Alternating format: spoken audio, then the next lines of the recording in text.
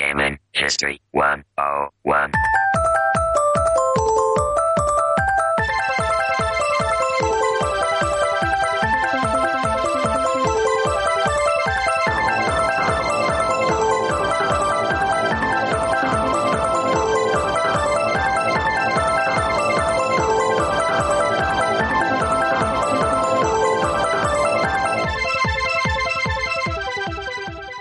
All right, what's up, everybody, and welcome to Gaming History 101, the Retro Video Games Podcast. I am one of your hosts. My name is Fred Rojas, and joining me today, a very special guest hanging out in, we're going to put him in Japan today. He's going to be out in Hokkaido. I have none other than Jam Elias. Jam, how's it going over there? Oh, it's not going too bad, Fred, over here. It smells a bit of fish. But, Cute. you know, that's what... I knew that was coming. Yeah. I'm very happy to be here with the special guests. Fantastic. Did you get my check for nothing? I did. Okay, yeah. okay, good. Very I just much wanted to make appreciated. sure we had that out of the way. Hey, where's my check? Oh, your check for nothing is coming right up. And actually, on that note, without further ado, let's introduce the man of the chat, Fortengard. I'm actually gonna call you Fortengard if you don't mind, Yuri, because I'm so used to calling you that now.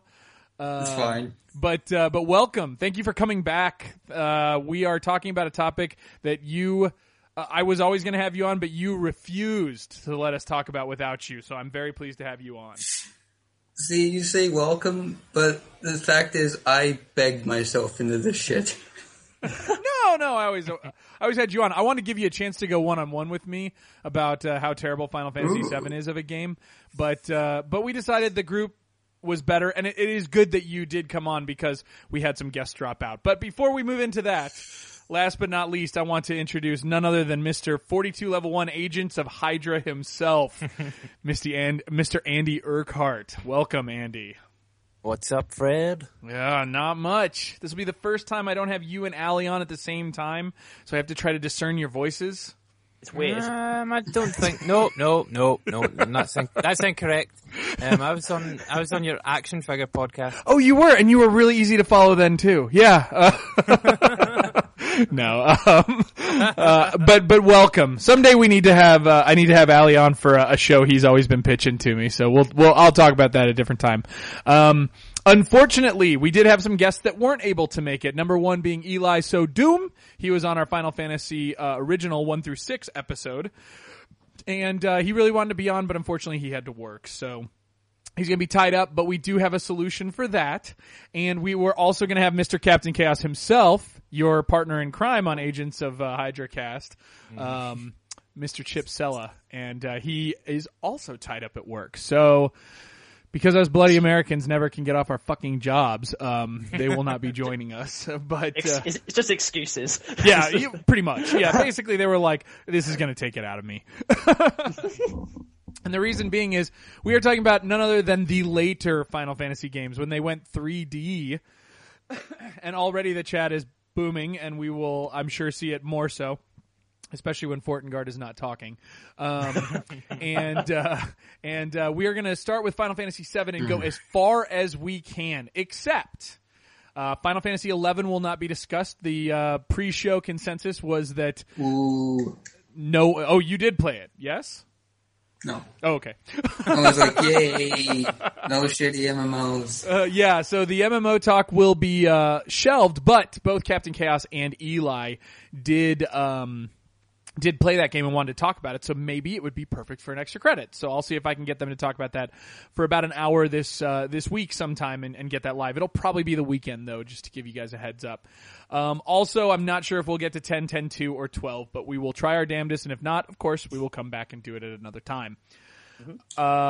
So we do not have any current listener mail, really. There was something that came in from a gentleman by the name of Matan. He's great, but and I wanted to speak to what his email. We've been kind of talking back and forth a little bit. I wanted to speak to it, but I don't think this is the right week for it. Also, so we'll move on at a different time. Shit. Wait, nope, never mind. Yeah, I understand the internets. And also, yeah, I think that's about it. I also decided that I think while we're still going to bullshit about our week, Jam, me, and whomever our guest is when we're not in a jam-packed show, I think I'm going to drop all the pitching of what's on Gaming History 101. You guys need to go check it out, but, join up on the Facebook, which is Facebook.com/GH101 podcast. That's the best place where we share news. I've stopped pretty much putting news on GH101 because it really wasn't getting discussion going. And then all the articles just go live there. So it's a good centralized hub, or obviously Gaming History 101 is an easy place to just keep checking out. But, I'm going to stop pimping everything that's on there. It gets decent traffic anyway. And those of you who are reading are reading. So without further ado, I guess we'll just jump into the heavy shit. You guys good with that? Yeah. Yep. Let's go. Okay. Well, now before we literally dive headfirst into Final Fantasy VII, and I should point out that I feel a little outnumbered here because I've got 3 Europeans and me, and you guys all, no matter what part of Europe it is, all seem to really like Final Fantasy VII. And for the record, I don't dislike it, so don't worry. But anyway, also the chat likes it, Fred. yes, which again, I'm the minority. Final Fantasy VII was definitely, and we'll talk about this, but it was definitely pivotal for many, many people. In fact, for a lot of people, it was their first introduction to the entire franchise.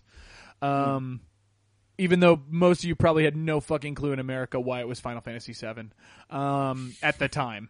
But what I wanted to talk about was just kind of the differentiators and how we'll kind of talk about each game. So I wanted to start off with, release dates, key roles in the development, and then briefly on plot. I'm going to rely on you guys to bring it up if there are any plot points you specifically want to touch on, but you don't have to do it during the plot section, because beyond that, we'll also do the battle system.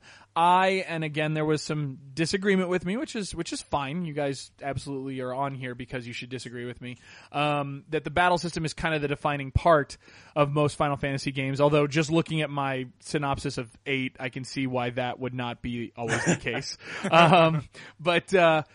But then we're just going to chit-chat about the games, and we're going to see where we go and how long this takes. But you guys, I think we have no choice but to kind of discuss these games as if we've played them, or to kind of entice any of you out there, if you haven't played them, to kind of give you an idea of what they're all about.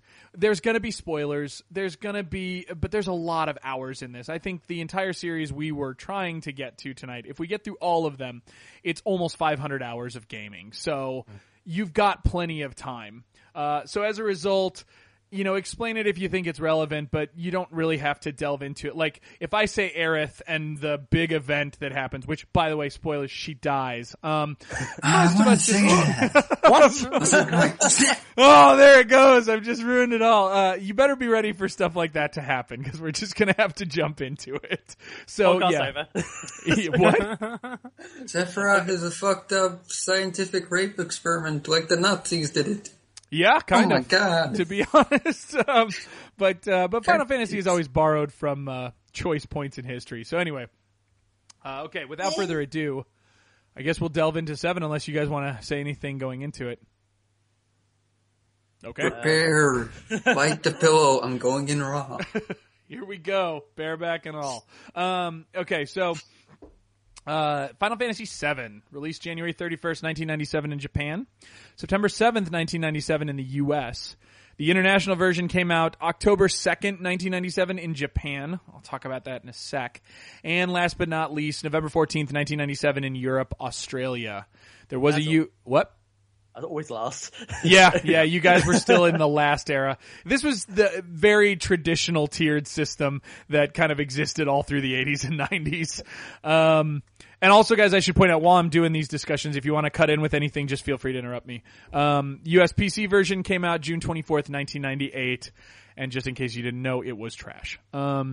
This is one of the best-selling PlayStation games of all time and the biggest performer in the series at approximately 10.5 million sales to date. I was not able to find out if that's box sales, but I'm guessing yes. I don't think this counts the recent Steam release. Key roles: Hironobu Sakaguchi, well-known director of 1 through 5. He produced 6 through 9. He wrote 1, 5, 6, and 9, which are mostly my favorites. It was directed by Yoshinori Kitase. He directed 6, 7, and 8. He produced 10 and 10-2, and he was the scenario writer on Final Fantasy Tactics, which I would argue the scenario is one of the more important parts of that. And then it was written by both Kitase and Kazuhige Nojima, or Nojima. I think it's Nojima. He wrote 7. He was the scenario writer for 8, which is somewhat interesting, which he takes kind of a back pedal in that one. Then 10 and 10-2. And then, of course, who can forget good old Nobuo Uematsu, who is the composer of all fucking 12. And Amazing. He did 1 through 10 solo. So if you don't know his work, you should. Fantastic But score. he also kind of got worse the more realistic the sound chips became. I would agree with you. I think some of his, I don't know. I don't know. I don't know about that. We'll see. Well, the reason, Honestly, I'll say this about 7. Uh-huh. The most dated thing about that game, in the very bad way, is the soundtrack. Yeah, and it's even worse on PC where it's MIDI. Jesus Christ. Oh man, I finished it on PC like a couple of hours ago. Well, if you played it Because on Steam, they've updated it to the PS1 streaming music, so that's good. But it still sounds like dog shit. Yeah. One Winged Angel is an overrated piece of shit. And right there, coming out of the gate, Come at me. But I will say I have a lot of the soundtracks, and mind you, they're not all, I like to get some of the ones where they had, actual instruments, as opposed to the whatnot. And the only reason I was even questioning what you were saying, Jam, about the soundtracks, was that, I feel that 5 and 6 were like the pinnacle of that. I really think that Sony sound chip, even 4 to a certain extent, was the best, but I do think it takes a back pedal, at least for 7 and 8. Maybe It's no 9. Symphony of the Night. Yeah. So anyway, as we bitch about video game music, which is never a safe topic, That's a show for another time. yeah, we should do yeah. we should do one where I'm not just playing music, I'm talking about it. But anyway, so next up, development. So this is a little interesting. I found in doing my research, and so some of you may know this, but planning began as early as 1994, immediately following the release of Final Fantasy VI/3, and it was planned for the Super Famicom SNES. Sakaguchi envisioned a 1999 New York City detective story as the set piece, and it was going to be 2D 16-bit. When many of the key members were spread too thin with Chrono Trigger, development was delayed to complete that title. So apparently Square had the time and money to do so. Subsequently, many of the scenarios of the 1999 time period were integrated into Chrono Trigger. The New York setting went to Parasite Eve, and the major character, Edea, a sorceress, or is it Edea? I don't remember. The sorceress from 8, was migrated to Final Fantasy 8. After Chrono Trigger wrapped in 95, they went full speed ahead on a new 3D modeled version of the game set in a futuristic cyberpunk world as opposed to the steampunk world of 6. Do you guys feel 6 was steampunk? Like, I guess it was, but it felt... Sort of compared to previous ones, yeah. Yeah, I don't know. I guess maybe because I draw so many parallels to Star Wars that, like, I want to believe it's more like spaghetti western space, but maybe that's what steampunk is. And it is, actually. Yeah, so Trigon, there you go. Trigon. The project used Soft Image 3D and Power Animator to render its graphics, which Kitase pressed for to keep up with gaming trends. A demo was made, the infamous demo, on Silicon Graphics Onyx workstations called Final Fantasy SGI, which featured 3D renders of pivotal scenes in Final Fantasy VI. It premiered in 1995's E3 and was widely believed that the game would be on N64, the home of all Final Fantasy games thus far. Sorry, Nintendo being the home of all Final Fantasy games thus far. When Nintendo, then Nintendo defied Square. Miyamoto said, "I want Super Mario 64 to not have load times." So cartridge it is, bitches. Fortingard's right. That is literally what it came down to.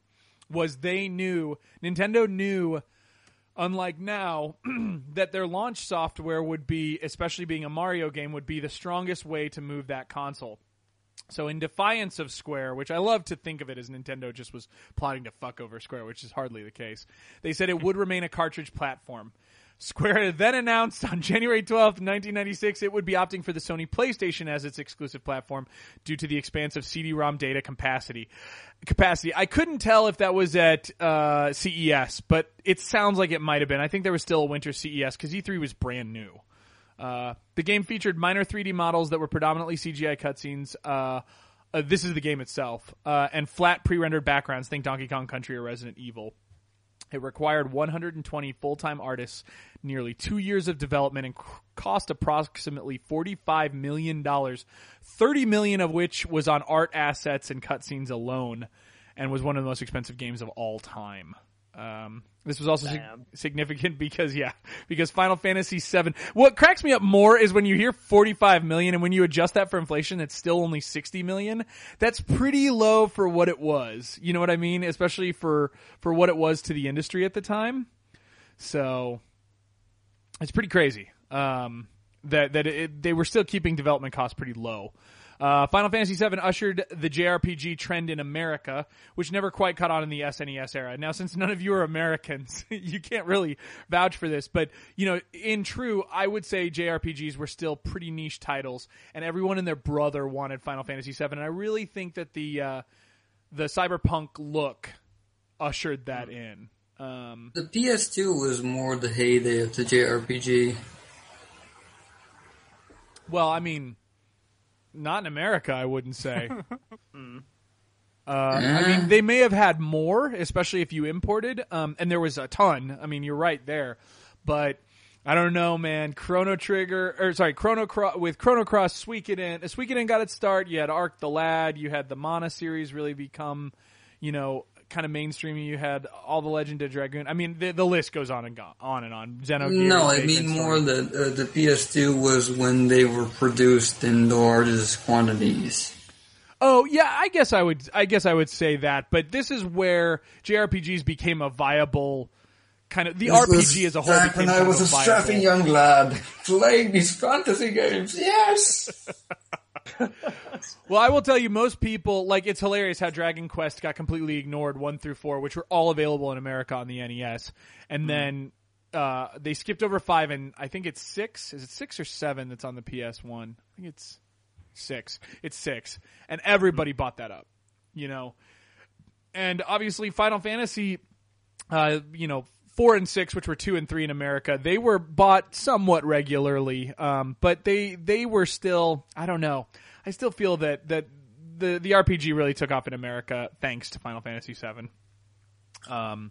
But it also gave way to the re-release of 5 of the 6 previous Final Fantasy games, which is all but 3, and a port of Chrono Trigger, which, by the way, are all god-awful in English, but I question that because I think Jam will be the first to tell me, and maybe you guys as well, that those are serviceable ports. I don't know. You guys tell me.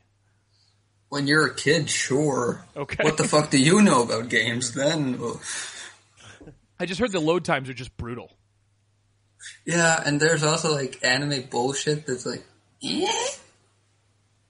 Why there the you go. fuck's that there? Some people really like the anime stuff, but I'll save it for my Lunar games. Anyway, and then obviously future titles and offshoots became exclusive to the Sony platform. So Sony really got an all-in-one, right? The Final Fantasy fans had everything they needed on the PlayStation 1. The game was 3 discs and weighs in at a massive 1.3 gigabytes of total data on the PS1, being broken into 3 separate CDs. Although CD3, I think, is 20 megs. It's tiny. You basically just pop it in and go fight Sephiroth. But, there's also a lot of the side content, the weapon bosses. Yes, you're very correct. Asshole of the desert and asshole of the sea. Yes, all your grinding and your because that's where you go get the 2 main gems. I apologize for not remembering them right now. Right? Ruby and Emerald. Thank you. Okay, yeah, that's where those come in. And that's where the brunt of your playtime will kind of go in, especially near the end. Megatron's also mentioning Sega Saturn. Yeah, I mean, a lot of the RPG games. But Megatron's weird though. Well, he's European. Racist. No, I mean, that's his basis. It just depends. I think the Saturn was more prominent in Europe, right? Because did you guys even get a PAL version? Yeah. Oh, okay. Sorry. That shows. Okay, now I'm racist. But did that system exist to you guys over there? I just assumed that most people in Europe who got Saturn. Gosh darn shucks. I don't know shit. But all right. Still easy for computers, Fred. Cheers.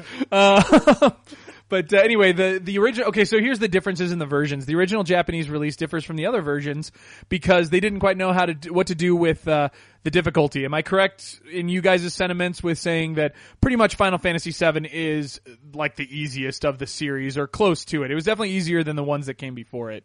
It's definitely the easiest. Okay. Other than like the Emerald weapon and the Ruby weapon, everything is fucking easy. Yeah. It's almost insulting, except it's not that bad of a game, and it's worth playing, and I'm sorry, Fred. No. I like Final Fantasy VII. It's definitely worth playing. But I actually have something I want to say about it, about the whole reaction. I know you basically started this whole thing thanks to Retronauts. And I remember the episode Retronauts where they talked about Final Fantasy VII, and then about 2008 is when Crisis Core came out.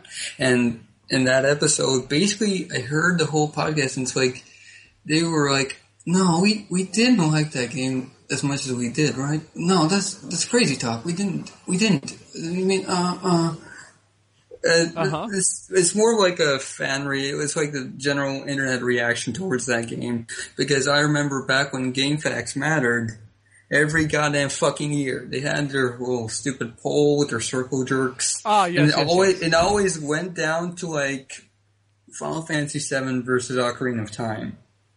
So people really and I argue that's people a talking fucking about overrated game as well. But it is. Except the Nintendo thing, that's a much closed.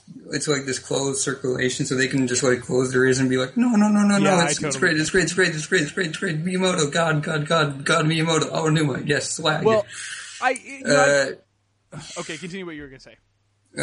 But the thing is and for years people say oh, that game's aged like crap, it's aged like crap. But then I replayed the PC versions, they actually did way more what they had than anyone even believes. The whole Popeye, man, they suck to look at, but they actually do convey a pretty impressive range of expressions in the way that scenes are composited. Also the battle models, they don't look as much as dog shit as I thought they would, although they're not as good as the models in 8. The soundtrack has aged somewhat poorly, that's true. The translation, a lot of people say it needs a retranslation. It's actually not that bad of a translation. It actually works pretty well. I don't think it's written that badly. A lot of people thanks also to that bullshit movie Advent Children, they changed the characters. Cloud was not that shitty of a character at first. Sephiroth also, he's been romanticized to shit, and then now he's kind of a joke. But in that game, he was actually a pretty effective villain. And there are these things, there are also just these nice pieces of visual storytelling in that game. There's this one thing when you get out of Midgar in the first disc, and then you need to cross this desert, and you need a fucking chocobo to get across the desert because there's giant worms that can destroy you. Mm-hmm. And then you cross the desert with the chocobo, and when you enter this cave, in the cave you see this, one of those worms impaled on the wall by Sephiroth. So it actually does create this somewhat impressive scale of power. It's wow, that thing destroyed me, and he crucified it like he's fucking Lad Tepe's. Yeah, oh yeah. Well, and you're right. You're right with a lot of the things you said. In meaning that I agree with you with a lot of things you said. First of all, I did hear the Retronauts too, and I think it's a little bit of sacrilege. Somewhat of what they said. While I do trust Jeremy Parish's judgment, I think there was a lot of Me Too going on there because, I don't know, I could be wrong, but aside from the people who were really with him from the beginning, few people want to call Jeremy Parish wrong and things like that, and he would be the first to tell you that he doesn't like that.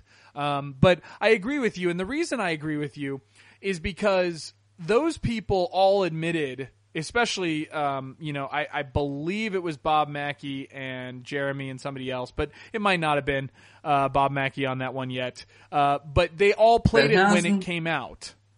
That's where I'm different. I did not play Final Fantasy VII when it came out. I played it for the first time in 2008.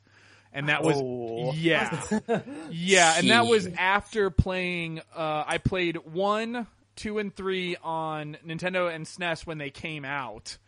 And then, I never played 3. I played 1 and 2. And then I didn't play 3. And then I was going through my, weird phase of I'm dating girls and whatnot, and I don't have time for a long JRPG. And so I skipped 7, and then once you skip 1, it's easy to skip 8 and stuff like that. And so I never played these games, and then jumped right into 10-2 was my first one after that. And then right around that time, I decided to go back. Yeah. Fuck whatever they say. That game is great as a guilty pleasure. I completely agree. Well, I like it because my favorite part of these games is the job system, and that's kind of the system in 10 is 10 had a better combat system, but I generally don't like the active time battle system. I think it's counterproductive to what RPGs are about. I can see that to a certain extent. Unless it's like Star Ocean, where you're more mobile. If it's just this turn-based game, fuck your active time battle system, bitch. What the fuck is this? Parts of it definitely get under my skin. But I want to set down the controller and walk away. Oh no, he's still hitting me. Fuck you. Well, so that's why I tend to break down on it, because I don't have that nostalgic experience. And we kind of all talk about that, right? A lot of this stuff is shrouded in nostalgia. And so I think that's why I feel that Final Fantasy VII is considered this end-all be-all of human existence, because a lot of people, it was their first intro into the series, or it was a significant part of the series for them, and they played it when it came out. And I can't see how this wouldn't blow your fucking mind when it came out. I, to this day, am impressed with all the stuff that's in 6, and 7...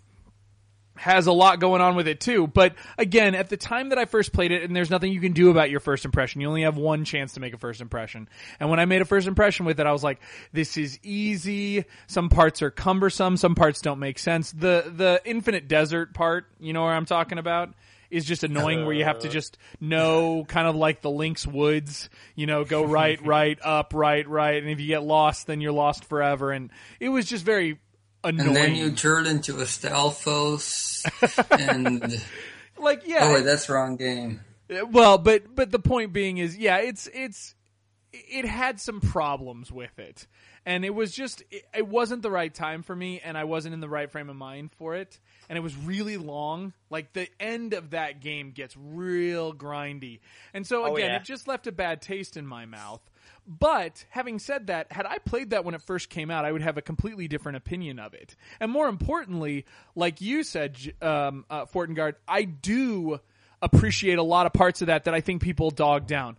I don't have too much of an issue with Cloud. I think the graphics looked perfectly fine on a PSP when I played it, and they look even better on the Vita. So it's not that big of a deal. I don't care that the cutscene models look nothing like the mid-game models. That's just that's a known problem of the time. It's you're not allowed to bitch about N64 graphics looking blurry anymore, because you just have to accept that's how they are. You can't make that. Really, there's many games of that era that look way worse. Exactly, and I agree with you. Yeah. I couldn't agree with you more. But everyone's got their things. When I recently played Einhander, I was like, oh, that looks really good for PS1 graphics. Einhander. People were like, really? That looks really good for graphics, huh? And I'm like, okay, fucking pick that fight. Radiant Silvergun looks like garbage, but that's me, Future Man of 2014. Yeah, exactly. And so what I will definitely back you on is, I don't understand the whole turning Sephiroth into a pussy. That guy was intimidating the whole time I played it, even back then. It's not so much the pussy thing, it's more that they romanticize the whole thing with, oh, he's so tragic. No, he's not tragic, he's a dick. Yeah, no, he fucking killed Aerith.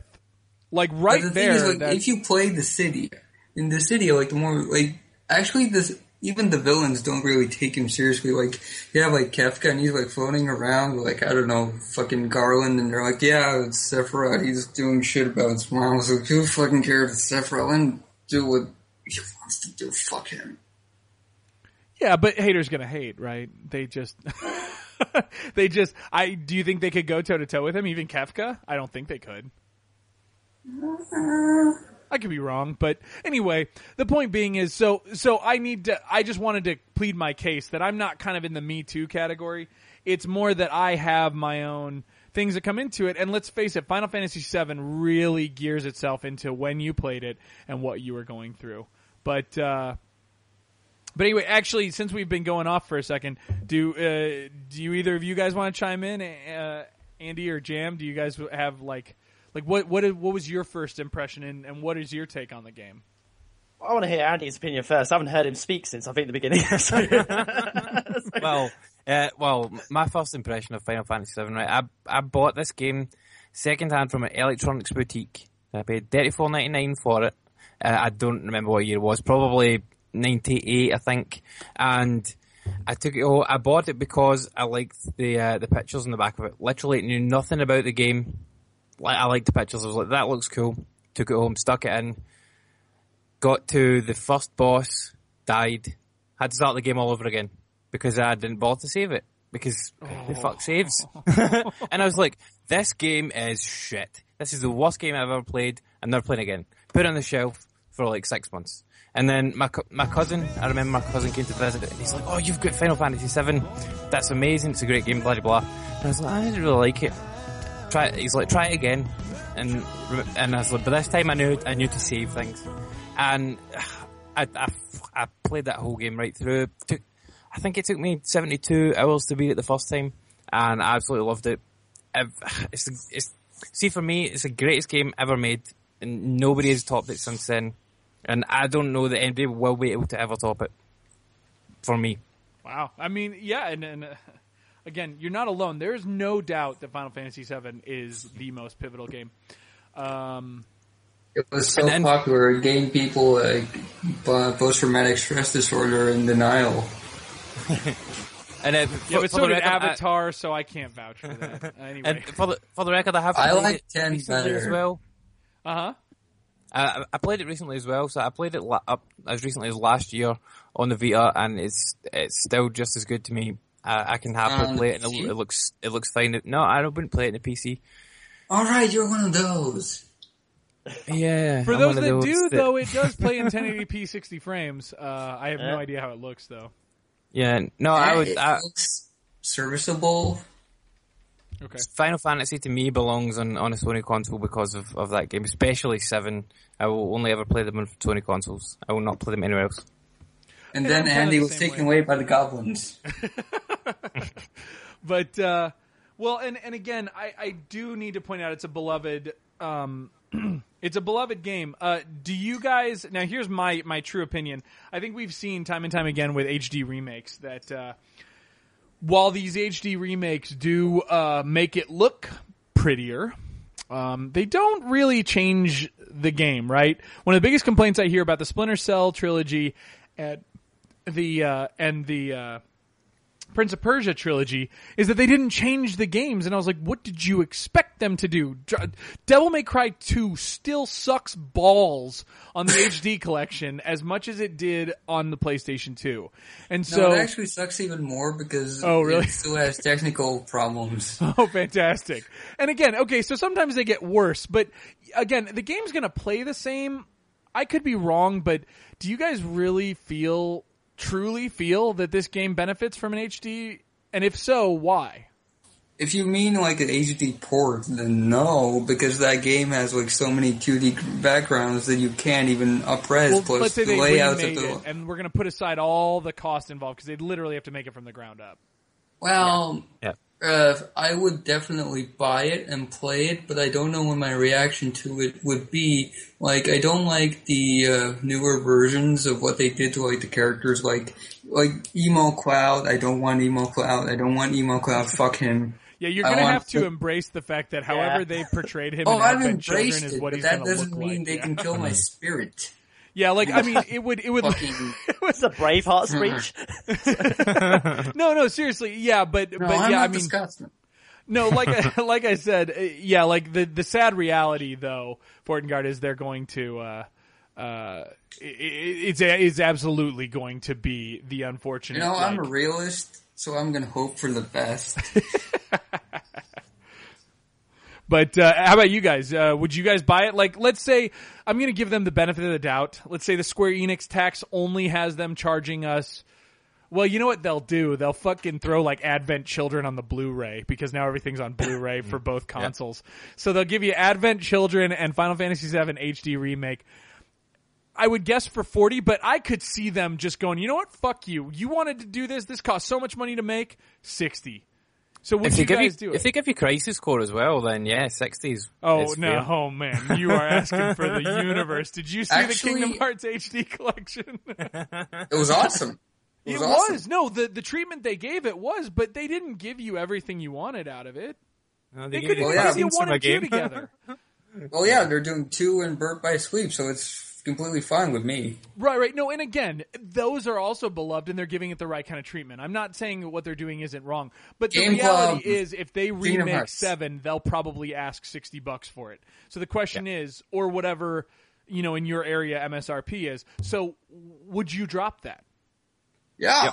Okay. So it is really that simple. What kind of question is that? What kind of club do you expect me for? Okay, I guess I just find it so hard to believe. I would do it, but I kind of hope they don't do it because I think they would. I work on the honor system. I will pay for work. I mean, the dollar per hour ratio is probably through the roof. Because if you pay $60 for the Final Fantasy VII HD Remake, you guys know you're getting Ruby, you're getting Emerald, you're doing everything, right? I'm probably going to get like some more shit. Like I'm going to get Omega. I'm going to fight Gax from Crisis Core. Yeah, exactly. You're going to have to find everything. That's all awesome to me, though. Okay, so maybe I just need to get over myself. Yeah. Cheers. So real quick, going back to this, and then we'll get into the discussions and stuff. The original Japanese version had fewer bosses, so it was considered even easier. It had tons more random battles, which as somebody who recently played Persona 1 and 2 in the last couple of years, games don't need more random battles. Materia swapping limitations and less origin plot. After the U.S. release, this international version came out in Japan, making it identical to that release. There was also a Perfect Guide version that has a 4th disc with map strategies and additional profiles and character plot, as well as the International Advent Pieces Limited Edition, which had a steel case that could disassemble to be a display for the game. The PC port released a year later had several bugs and music issues, looked ugly, and didn't even play on Cyrix and AMD machines. The updated Steam version released in 2013 is said to be much more improved and potentially the definitive way to play the game today. It is. And yes. I figured you would vouch for that. So, and I would utterly disagree. You like to disagree? Okay, Grandpa. Okay, fine. No, hold on. I want to hear him out. Okay. Well, I would say these days these games are absolutely perfect in Vita. Perfect. I would tend to agree with the Vita thing if you're not wanting to sit down. I do still think, and you guys can tell me if I'm wrong, I do feel like I'm on the minority on this. The minority on this. Speaking is easy. I don't like playing Vita games at home, and I don't like trying to make PC games portable. Like, I don't like playing PC games on laptops, and I don't like playing Vita games on my couch. I know that's weird. I don't know why, but it's the way I am. So if I play the Vita game, I want to play it on the go. If I play the PC game, I want to play it on the couch, which is also a sacrilege, I know. I play PC games on the couch with controllers. The PC part I get. The portable, like, on the couch thing, that actually doesn't make sense to me. It might have something to do with my 2-year-old always taking it from me, and I get pissed off. I'm like, fine, play. You suck at Spelunky. No, but no, I'm just kidding. I don't have the children's, but when the children's are around, the deck goes in the pocket and it's not coming out because fuck no, the fingers, it's like no. Dude, 2-year-olds are boring. You have to kill your time somehow. Anyway, so. No, if they're little boys, then no, then it's like you must. She just wants to play with ponies. Anyway, but the little boys, you have to power bomb them. No, you have to crush the urge to power bomb them down the stairs. My daughter has no interest in breaking the machine too. I'll give her that. But anyway. All right, so I'm probably ill-equipped to do this, but I'm going to try to, in one paragraph, wrap up the plot, okay? Oh, God. So Shit's bad and Earth's dying. We're gonna be quick. So okay. So instead of doing that speed run Micro Machine style that I fucked up royally on the original one, on the original Final Fantasy one, here's how I'm going to put it. Okay, so Cloud leads a resistance force, Avalanche. No, he's a mercenary. He's not the leader. Yeah, you're right. He is actually a mercenary along with the Avalanche team, right? Yes. This is why I've got you guys here. And they are going.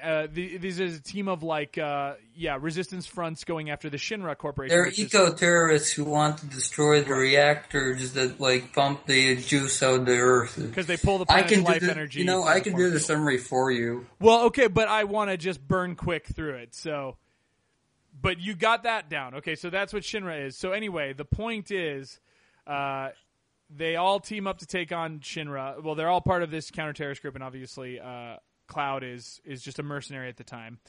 Later gives way to Nemesis Sephiroth, who is a multiply cloned version of Jenova, an ancient evil from long ago. Fair? Yep. Okay. Yeah. Eventually, what happens is, now you guys are going to have to help me with the history of this because I haven't played this in a while. When does Sephiroth trick Cloud into casting Meteor? Because that's the pivotal point, right? No, the thing is Sephiroth they hunt him down for most of the game, but no. The thing is, it starts out in the first disc. They find out that Sephiroth's actually not dead because the backstory has that he fell into the reactor and everyone thought he died, but now he's back and he kills Rufus Shinra's dad. And then they're like, oh fuck, we have to hunt him down. Right. And he's basically, because he has the cells of Genoa inside him, he can tap into Cloud, and he basically uses Cloud to find the Meteor materia. Because Meteor is the ultimate spell that can destroy the planet. Because Sephiroth's whole plan is that he wants to absorb all the energy from the Great Wound in the Earth to become Genova, where it's basically this parasite taking over the whole planet. Right. And then there's Aerith, who's the descendant of the Cetra, who are the old race who stopped Genoa at first. But then, the Shinra scientist, fucking Hojo, he dug out, the whole Genoa thing. He did this fucked up Nazi shit, which gave birth to Sephiroth. And then, you laugh, but that's what happened. No, it's totally true. I just love the way you say it. No, I just love it how you say it, yeah. Yes, my dry delivery, yes. So then it's the whole quest to kill him, but then he kills Aerith, and then the Cloud's no! And then he falls into the live stream and he's in a wheelchair, and then there's weird shit with Sephiroth fucking with his mind, which is actually really cool. Yeah, no, the scenes are great. I was just dancing over them. Well, so do you mind if I just wrap it by basically saying, yeah, obviously Aerith is killed. It's a huge task on Cloud, but then they eventually go after Sephiroth, and the whole goal here is they find out that when she died, she cast Holy, which is the only thing to combat Meteor. And potentially protect Midgar, and Sephiroth has trapped it, and so the rest of the game is basically taking him out, and then at the very end, Holy is able to cast and therefore protect Midgar. But doesn't... And Sephiroth dies, he gets thrown to the live stream, but then they make that fucking movie that looked really good but made no goddamn sense, but had a really good remastered soundtrack, and Yoko Shimomura is much better than Nobuo Uematsu. The swear box is making money tonight. That's very true. I agree with you, up to the Uematsu Stacking statement. papers. But, okay, so... Does anybody want to add anything pivotal to the plot unless you want to talk about it a little bit later? And I should point out that, we're definitely not going to get to the PS2 games. However, we're probably going to try to wrap this game up in about 8 to 15 minutes. Anyway, real quick, okay, we'll just talk about the battle system because it's pretty basic, right? It's active time battle, as Fortengard had previously said. They use it for timing and puzzle bosses, which is nothing new to the series. Both 5 and 6 did it. Honestly, I don't even remember any puzzle bosses because everyone it's just simple stuff where they're in shelled stuff. But you're right, they're all easy. So even if you fuck up, you can pretty much win. I would argue that the 8 had more puzzle bosses, and 10 definitely. Oh yeah, and we'll definitely talk about those when they come up. But I mean, like, it's just basic manipulations of the ATB. Just times when you don't want to attack or you want to defend and things like that. But nothing crazy like in 5 where if you cure a boss, it kills him or anything like that. Well, the thing about 7's whole combat system is that the characters are basically the same except for their overdrives and the way their weapons act, but otherwise their abilities are entirely based around the materia system, so anyone could be anyone. That's true, and again, I think that's what I like the most about the materia system. I liked that everyone was versatile. The only thing I didn't like was all the weird rationing and whatnot. And I went into 7 knowing that Aerith. By the way, there's talk in the chat about it, so I'll talk about it. Her name is Aerith in America, and in English, Aerith, but her actual name's supposed to be Aerith. It's just that the translation, I mean, I guess we'll get into it later if you guys want to, but no, we don't need to. The localization is absolutely terrible, and we'll just write it off as that. But yeah, I did like the materia system. I like how I likened it to the job system, but it's not really the job system. It just makes every character very versatile. But it is kind of based off of weapons and armor because of the slots and then the materials you've collected.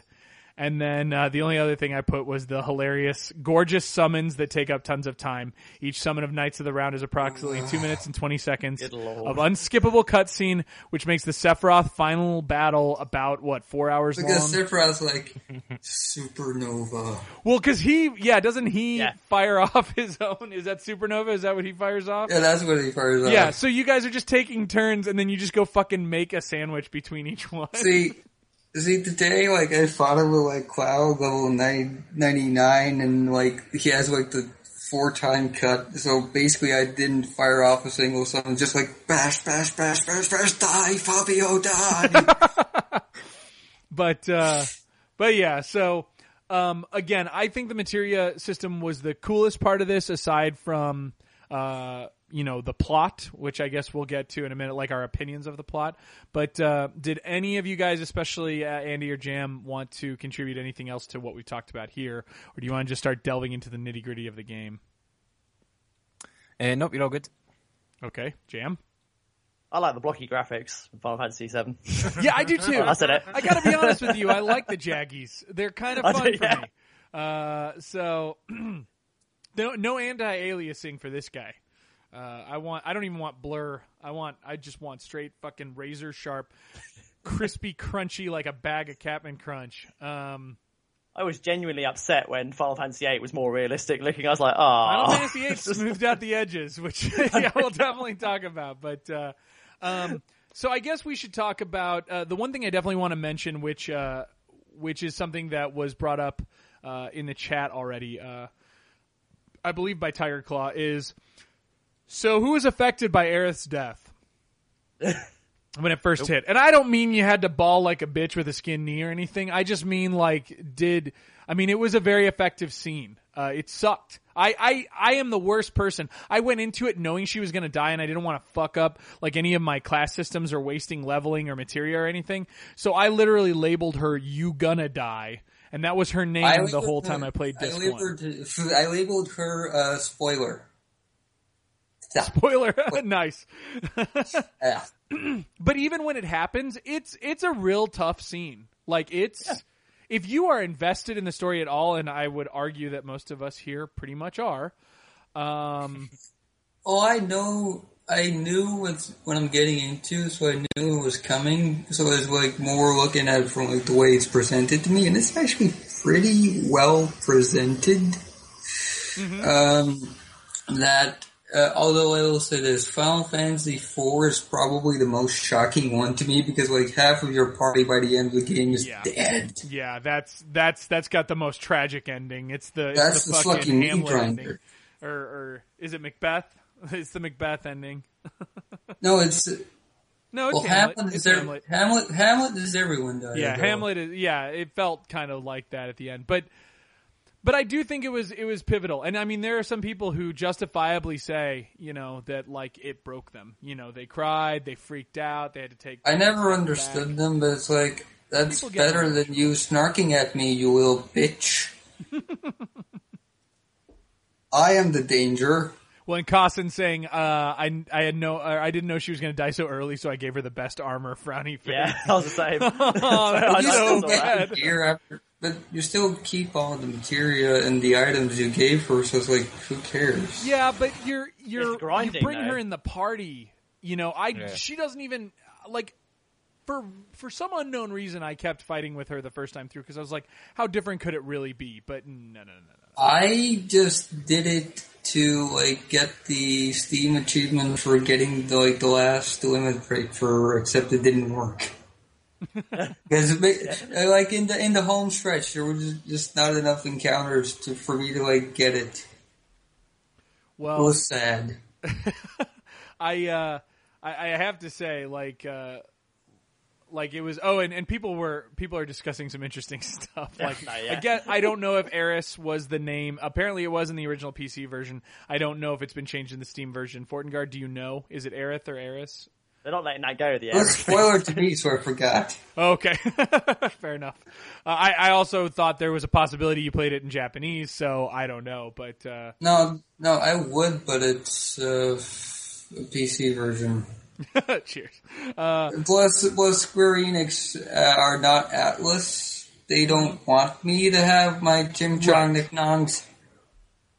Yes, I'm aware of that. But and then people are talking about for some people it was their first experience with permadeath, which I totally get. For me, it was Fire Emblem, but that's a easy one to have been my first experience. I should point out that was way more heartbreaking, though. Yeah, no! Well, yeah. Well, because no. Well, and I played Fire Emblem for the first time on GameCube, and so again, it was only because I didn't play Final Fantasy when I should have, but yeah, I don't know. I thought it was pretty major. It's still that thing where you're like, here we go. The getting worked over by 7 oiled up men in a massage parlor didn't stick with me. No pun intended. Looks like it's time to out. And some of the I meant the bad game. Oh, and dressing up like a girl and being someone's geisha didn't affect me. Even though they don't actually like say what it is, it's very obvious what the fuck this is. Mm-hmm. So it's game. Well, and what is this? And in fact, I think we should talk about that. This was, a lot of people we talked about it on the PlayStation episode, or I talked about it on the PlayStation episode, where the PlayStation was kind of the first place where you started seeing marketing towards adults. And I don't know if that's because of that or if it's because Square always wanted it in there and Nintendo censored it out. But this was kind of the first time we saw some mature themes, and especially as Fortengard talked about in the very beginning, some religious themes heavily involved in the Final Fantasy series. They've always been there, but they've been censored in America. Sorry, yes, you're right. Regionally, they were censored in America. Well, for one, there is this thing I once heard that Kitase, he made this game and wrote the story sort of influenced by the fact that his mom had died around that time. So some argue that's where some of the edible shit with Sephiroth comes from and the anguish. I don't know how real that is, but that's an interesting theory. And as far as like the whole religious thing, well, this is around the same time that the Japanese had their little TV series called Neon Genesis Evangelion. See, I'm sorry. Am I supposed to know that series? Who? No, I'm kidding. I'm kidding. I was about to scream at you. I liked it I liked it the second time when it was called, if only I could remember the name. What's the new fucking the mech movie with Guillermo del Toro? Pacific Rim? Yeah. See, I love Pacific Rim, but that's not an argument we're going to get into right now. No. But the point is that you're talking about, yes. No, but the point is that the whole, like, Christian mythologies, they use it like we use Norse. Like, they don't really understand the symbolism, but they just think it the same way I think about where it's like, some of this Old Testament shit is kind of cool. So the Sephiroth's like based off of like the Tree of Life, and but it's completely pointless and probably fucking wrong if you show it to my professor, but it's like, who cares? But I don't know. I just remember seeing a lot of that stuff, and obviously with the number 7 in America, you know, we thought Final Fantasy 3 was Final Fantasy 3, but no, it was 6. So, you know, there were a lot of firsts with this game. I don't know. Is there any other topics you guys wanted? I mean, it's a very pivotal game. It just wasn't that pivotal for me. So I definitely think if there's anything you wanted to bring up, especially, you know, that's significant for it, I think we should. Megatron wants to mention Biggs and Wedge in the game, which is kind of a staple in every Final Weren't Fantasy Biggs and game. Wedge 6 though? Yeah, they're in 6 as well. They're in every. They're in I think most they might have been Final before. They might have even been before. Maybe. Okay. I don't even remember who. Oh yeah, there were like members of Avalanche who might have died, might have not died, but they didn't matter. Who cares? Yeah, Biggs and Wedge in 7 were in Avalanche. They're right at the beginning. But in every, I don't know when they started, but it's a Star Wars reference. I know that. Oh no, Biggs and Wedge are you know, Luke's. I think X-Wing. Luke's Red 5. It's Red 2 and Red 6. I think are Biggs and Wedge. They're his homies. Mm-hmm. So no, Red 6 is Jack Porkins. I remember. Anyway, sorry, I'm Star Wars geeking out here. We don't need to do that, but yeah. Not enough Japan. Not satisfied. but Biggs and Wedge, yeah. I love the continued Star Wars connections, but you know, I don't know. I just remember, especially the first third of that game being just really kind of like more of a trip and a journey, because the gameplay was very similar, but the world was very different. And what do you guys think about like the weird stuff they did, like the motorcycle scene and the snowboarding scene and chocobo racing? And I was about to mention that actually. Chocobos can go fuck themselves. They do actually. That's kind of how you get the golden chocobo. Yeah. Or you don't, Right. because you have too much self-respect. Goddamn chickens, no. So what did you guys think of the mini games? I quite dug them. I quite enjoyed them. Yeah. Yeah. Okay. It's a nice way to break the game up, like, because I mean, there's a lot of grinding involved in there, and it's a lot of battling. So it's a nice way to add something different in. Yeah, and I thought it was interesting because you don't see Square take a lot of risks since Final Fantasy II, really. And I think that having action sequences is risky, right? RPG people don't tend to perform very well in snowboarding games. And then it's interesting that they kind of took them out when it comes to 8, essentially, and the ones they did put in were shit. Oh god! Because everyone's a Magic the Gathering card geek, anyway. You don't need to play the Magic the Gathering one, but there are some that they like integrated in like 8's like whole story mode that sucked. Yeah, you're right. Yeah. But should we move on to 8? I don't know. You guys ready to move on? You want to move on? I'm done. All right. Final Fantasy VIII. Here we go. Released on February 11th, 1999 in Japan, September 9th, 1999 in the US, and October 27th, 1999 in Europe, Australia. PC version on December 31st, 1999. What an odd day to release. And the Steam version December 5th of last year, in America at least. Fastest selling Final Fantasy game in America, gathering $50 million in 13 weeks alone. And although blowing away the visuals of Final Fantasy VIII, the junction system, which I'm sure we'll get into, was heavily criticized. Lifetime sales, approximately 8.15 million units. Sakaguchi returns as producer, Kitase as director, Nojima does the scenarios, Tetsuya Nomura does the characters, which is significant for this game, which we'll talk about. But he was the character designer for all the PS1 games, 7, 8, and 9. And, of course, Uematsu does the composing. Development, aside from the Neo-Future concept, there was this childhood camaraderie that Nojima and Kitase wanted to capture, and thus the military school theme was created. If you guys don't know, it starts up on a military academy. Did everybody here play it? Yep. Yep. Yeah. Okay, cool. In focusing on character development, internal dialogues and body language played a key role in development and design. Typically, Except Squall is garbage. He is a human piece the of debate garbage. of Squall. Okay, hold on. We'll have this out in a sec, but typically Final Fantasy games, the on-screen players are scaled down, whereas cutscenes, they are inconsistently to scale. In Final Fantasy VIII, Kitase kept all characters in realistic proportions and a consistent scale between in-game and cutscene. A largely European-centric design for the areas assisted in making the game look more realistic as well.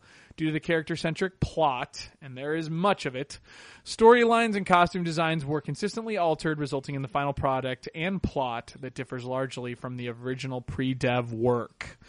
This game looks fucking significantly better than Final Fantasy VII. I have to say it is a testament to what those boys can do with a couple short years on the same hardware. Would you guys agree? That game is visually quite beautiful for the system it ran on. And it's so impressive because 7 was such a big deal when it came out. Yeah. It still looks great on PC, actually. I bet it does. It looks pretty good in the Vita as well. The only place that I would say that it kind of falls down is the world map. I don't think the world... For me, the world map looks absolute shit. And I think 7's world map looked better. It's just boring, isn't it? I would disagree. It looked slightly better than the 7 one, but that's because it just had, but it looks worse in comparison to the game when you're in actual areas. I would say that this one is definitely the best on PC because they did one good thing for you, the player. And that's the thing, Final Fantasy VII had that thing where you can, connect your Square Enix account and get, 99 level, and so who cares? In this one, they give you full junctions, so it saves you goddamn time. So it's like a cheat package. No, it's for people who have things to do other than cry and eat and then play this dog shit. No, it's not dog shit. It's just I just hate Squall. It's a shortcut pack, so a cheat. It's a cheat. It's not the way to play the game. But aren't you a busy man, Andy? Everyone's a busy man. There's always time for Final Fantasy. But Final Fantasy has never cared about your free time.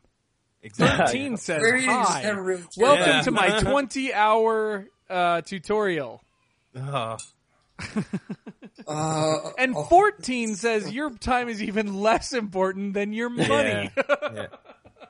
And 14's a good game, don't get me wrong. I had fun with the 10 hours I put into it, but still, Jesus, Final Fantasy has never cared about your time. I'm gonna have to say that. And I thought Advanced would change, or not Advanced Tactics would change that? No. And so I think everyone should keep that in mind. Final Fantasy games, the first one is 40 hours. It's a fucking game. They are definitely full of content. So let's have it. Well, the plot's pretty basic also, and I think the significant part about this and kind of why I like this game a lot is because and I might be the controversial one. I'll tell you at the end of the show which one's my favorite out of these. But Final Fantasy VIII is very character-centric. In fact, the characters and their side stories are much more important than the main plot, in my opinion. Would you guys agree? Well, that's because the plot doesn't make sense. Well, the plot's... they do a lot of time stuff and does your memory, what is it, your memory focus or whatever. We totally forgot that we grew up in an orphanage. Okay, there you go. Well, that was because of the GFs, though. That was the GFs that made them forget. Yeah, the girlfriends drugged them. But all right, well, real quick. So the basic concept is Squall is a graduating military academy and complete douchebag. There we go, and we'll have it out with the Squall thing in a second. Who learns that and at about the same time that he's graduating. In fact, it might be the day of graduation. They learn of the evil sorceress named Edia, who is responsible for discord across the land after a failed attempt on her life, which does happen at the beginning of the game. The team splits, half in the past to alter the present through these quote-unquote flashbacks, and the other half remaining in the present. It is also learned that Edia is assisting a future sorceress known as Ultimacia. Jesus Christ, who wrote her name? That's like unobtainium. Anyway, who wants to compress time into a single moment, i.e., pretty much bring on the end of the world. Once she's defeated, we discover that at the last moment she goes back in time, because of course she does, to give her powers to Edia. Or Edia. Squall travels back in time, informs Edia of the consequences of what will happen, and prevents the events leading up to the end of that from happening. And that's pretty much it. There's a lot of shit that goes on in between there. I could write about 10 pages, but that's kind of the gist of it. And it takes you 60 some odd hours to get there. 20 at least. You spend junction. Oh fuck, I used a spell junction. Okay, and then your little Chimpokemon, he's like, oh, I need to learn the skill, daddy. It's like, Okay, so first let's have it out with Squall. So you think Squall's an asshole, right? He is. The side characters around him are really good, but the thing about Squall is this fucking douche. Every single goddamn choice he makes in this fucking game is the result of someone endlessly pushing him forward. And then it's like, in real life, you would have been abandoned, like, in the first week. They'd be like, yeah, he's a complete turd. Mm-hmm. And then, like a couple of months later, oh, he hanged himself. Huh, Sylvie. Okay, I can see that. Do you even want him to find love at the end? I'm asking you, Fortengard. Or do you just not give a fuck because it's just a waste of a human being? It's like, bitch, why him? Okay. How about you guys? Sorry. I actually feel like more sympathy towards fucking Cypher, because Cypher actually got shit done. Cypher got shit done. Cypher did get shit done. There are a lot of characters in this game, and I don't think we have time to go through each one. But real quick, so who's your favorite, Fortengard? Of the characters, the playable characters. What's there, 8 of them? Fuck, I actually don't.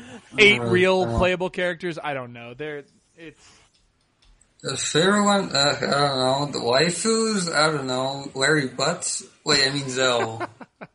Okay. He's basically Larry Butts from Phoenix Wright. Yeah, I could see that. All right, so we know Fortengard hates Squall. How about you guys? How do you guys feel about Squall? I did when I first played the game. I had nothing against the character. Obviously, then the internet came along, and then everybody sort of voiced their opinions there. Okay, well, and Andy? Yeah, I quite like Squall. He's kind of a dick at times, but he's got good intentions at heart. Yeah, I fucking like Squall too. Yeah, he's got a fucking gun blade and a scar on his face, and he looks cool. He wears a cool badass. Stupid, though. He wears a cool badass leather jacket. He looks cool. The design is cool, but the character, when you actually hear him do shit, it's like, I don't like it. I can tell he's gotten under your skin, and there is no convincing you otherwise, and I have no intention of doing so. But I don't know. For some reason, I took Squall for face value and kind of accepted it. I guess it's the same thing, though, with Cloud. Like, I never really questioned Cloud's intentions or anything. Or even to a certain extent, even side characters. You know, when you start getting into stuff like Barrett or, all that stuff. I don't know. I guess I just take these characters for face value. I almost liked that the love story worked itself out at the end. Where at least you perceive they did because they kiss. But, Squall, I'm pregnant. No. Then he runs away. That's going to be a much better side computer computer animation project. That's the machinima you want to see, is when Squall finds out she's pregnant. But I don't know. Do you guys have any favorite characters? I don't get too connected to the characters. Even in this one, I just kind of like the branching storylines. But I'm kind of a completionist at heart, so it's just I'm not that invested. But Jam, Andy, anybody you particularly just want to make sure gets their credit? But you've got to give a shout. Wait. You've got to give a shout out to Renoa. Renoa's my favourite character in this game by miles. Gotcha. She's I want to make her real. Yeah, I would love to date Renoa. I'm all about that. Yeah, she's yeah, I'm in for that. Yep, we'll start a Kickstarter, Fred. The weird science Kickstarter. We can make her real with a Barbie doll and some underwear on her heads. And Oingo. How about you, Jim? You got a. Why don't people understand my intentions? I do love her description too, Renoa, a beautiful and spirited young woman who abandoned a privileged lifestyle to join the resistance movement. Owns a pet dog, Angelo. But Jam, is there anybody you'd like to give a shout out to? Well, I quite like the characters. You guys remember, well, those that played it also in the chat, the bit where you have those dream segments and you play as Laguna and his little cronies. I thought those guys are badass. You're insane. You're insane, Jam. Those Well, guys. no, Lagoon is the writer. I love He's him. anyone- Are you kidding me? He's the only one that's sensible and has a gun. So- Laguna is cooler than Squall. At least he had shit done. At least he had emotions. Oh, you know, like that whole bit of the game nearly made me stop playing it, like, because you had to keep going back to Laguna. I did not want to be those guys. I wanted to be Badass Squall and Renoa and all the rest of them. I wanted to be never wanted emotionless, to go back in Sponson time. McIntyre dream fulfillment bullshit. I never wanted to go back in time and play some long-haired hippie writer guy that carried a gun. No, it wasn't for me. Well, I just thought I'd mention them because they would probably be easily exempt from this conversation. So. yeah, I mean, Laguna's a pretty side character, but yeah, I see the draw. I liked him. He was what he needed to be at the time. Okay, so feelings for the characters aside, let's jump into this controversial junction system. So I'm going to make it kind of short and sweet, and then we'll let you guys branch out from here. But basically, magic and magic points are no longer part of the leveling or limited resource. They are instead drawn from random battles in the world. Leveling is limited to only 1,000 XP per level, but the increases are minimal, and instead it relies on the junction system, weapon/armor, guardian forces, and the triple triad game kind of to stat boost. The predominance of this is the junction system, which allows you to add stats, effects to your weapons and armor, draw magic power and spells from enemies instead of attacking. You know what? I would Spoonie fuck this game. Okay, hold on. Let me. You just mentioned all of it, and now I suddenly. Well, no, like there were a couple more. It's like no. There were a couple more. There's the Guardian Forces, which are your Chimpokomon, as you put it, which is totally perfect. I actually like the Guardian Forces. They're all right. They're your teammate summons, but they're very complex in all their combinations and effects and. Well, they're not as good as the summons in 10. Yeah, I mean, I see that one. Well, yeah, but that's easily competed in hindsight. But then there's Triple Triad. Does anybody like the card minigame? Yep. It's actually not bad, yeah. Yeah, I think it's all right. I think it worked out. Until they changed the rules later on. Of course it changed the rules. If you had the right guidebook, it didn't change the ruels if you knew what towns to avoid. Just saying. You came to the wrong neighborhood, motherfucker. It's time to duel. I don't know what you guys are saying, but you know what? GameFAQs can be your friend, and fuck anybody who thinks that Dark Souls should be beaten without a strategy guide of any kind. And then there's of course the limit breaks, which kind of are like the devastating attacks from Final Fantasy VI. Unlike 6, though, they can be used continually, and you don't have to use them. So, alas, you cannot suplex a train. That's right. One of my favorite scenes in Final Fantasy VI, by the way, is when you suplex the ghost train. And enemies, for the most part, are level specific. So unlike other games where they were just flat enemies that had stats or range of stats, they were kind of leveled as you were, but of course there were the areas where they were always the same stat. So it's like Skyrim, but slightly less stupid. Kinda, yeah. Yeah. So who fucking hated the junction system? Raise your hand. Me. I found this almost unplayable without a guide to really make the most of it. Really? I felt, yeah. Well, like you weren't difficulty gated, really, but I didn't feel as carefree, and the anxiety I had over whether or not I was doing the right combinations and I was screwing myself permanently was too much. And I kind of felt the same way about Final Fantasy V, though, to my credit. So, like, if you go through the library, and again, this is referencing back, but if you go through the library and not learn Death 5, that makes Final Fantasy V a much harder game. So it's the same thing. You can literally go through areas and miss spells and things like that. Oh, Megatron's asking what's wrong with guides. Nothing, but some people are like, real men don't use guides. Well, fine, then I'll be here with the pussy. Actually, Havel the Rock in chat, he's my friend Mark, and he plays Dark Souls without a guide, and then he complains about how hard it is. I'm like, you fucking pleb. You don't... Again, you can do it. I just don't think it's very good. You can do it, but the thing is, like, it's not enough that I succeed, it's just that others fail. Yeah, exactly.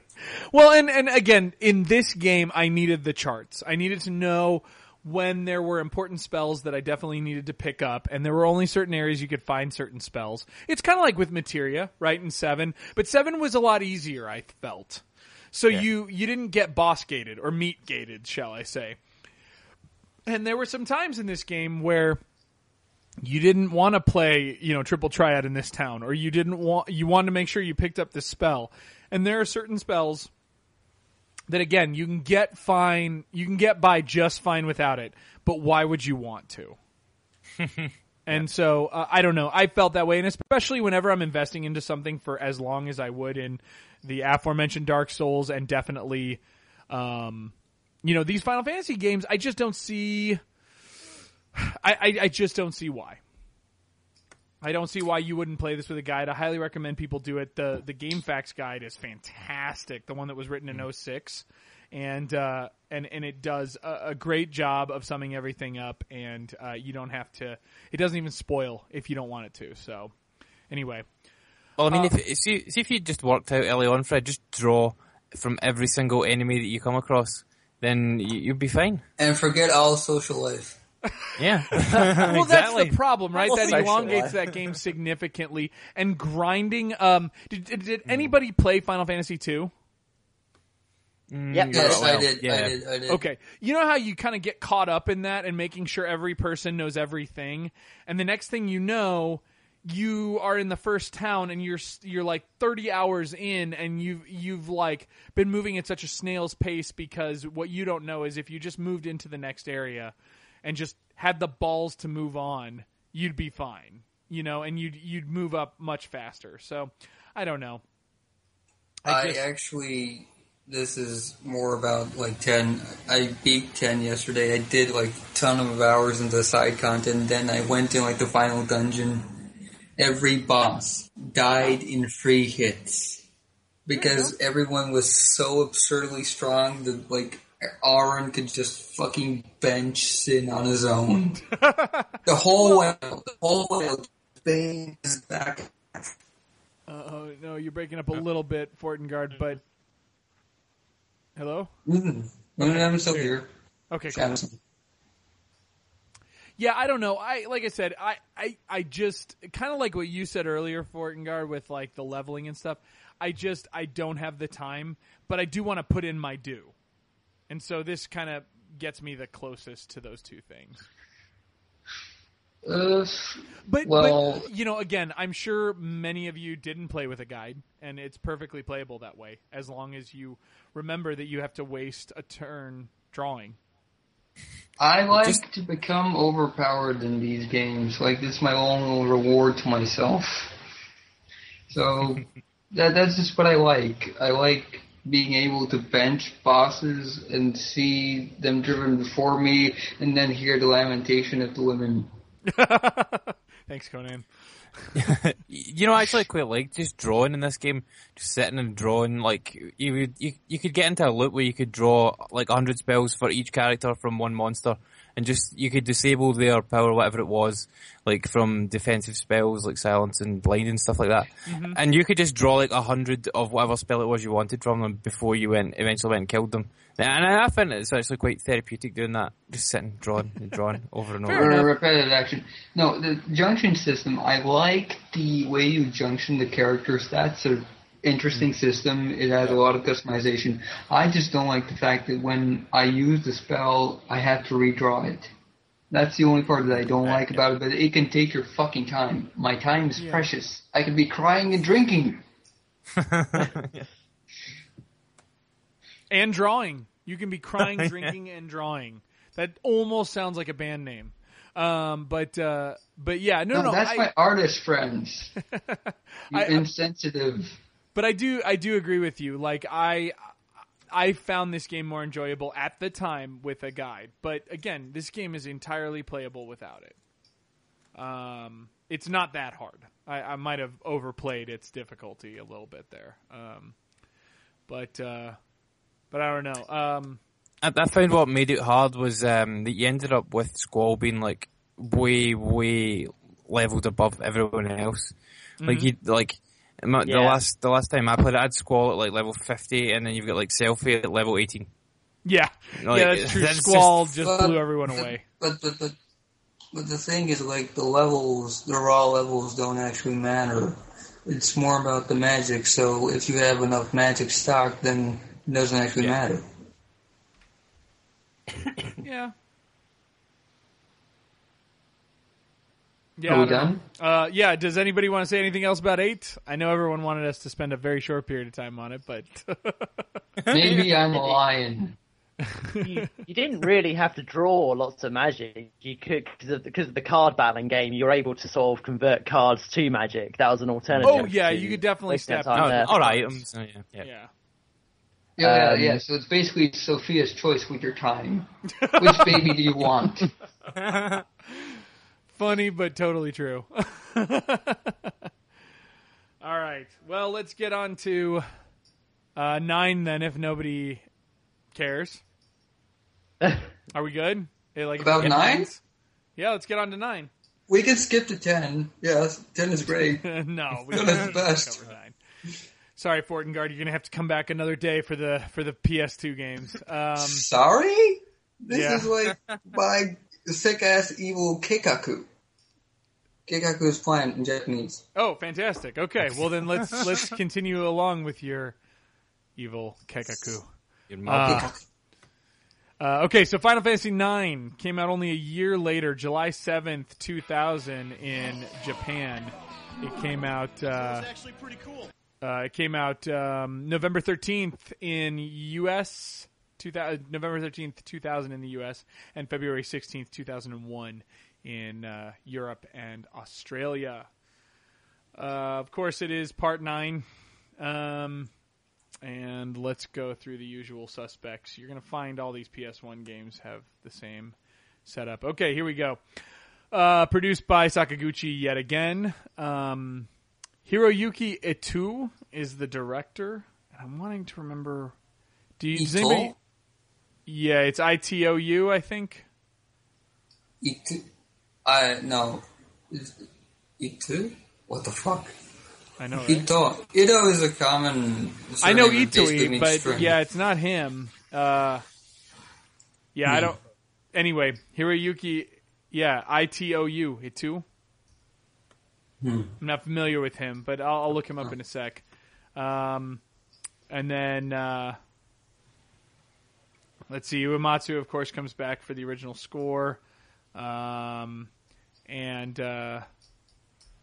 Hashimoto also works as the main producer. I don't know him either. Anyway. Yusuke Hashimoto? What? Or no? Hashimoto, he circles around this thing. There was a guy who does shit at Square Enix, but he's not great. Yeah, he might have been in the background. I'm trying to see. He might be one of those assholes who delivered onto us that shirt known as 13. Possibly, yeah. I was none too pleased with 13. It's him and that dick ass fucking Toriyama and his fucking wife. Akira Toriyama. Okay. No, not him. Matomi Matomi Toriyama? Okay, yeah. Akira is like the Dragon Ball Z guy, and he just lives in Nagoya and does nothing. But rakes in tons of money every time Dragon Ball's on TV. Yeah, I get it. Well, his children are going to make money out of Dragon Ball, but don't you dare talk shit about Dragon Ball, because that's my jam, son. Dragon Ball. Cheers. All right, so jumping into 9.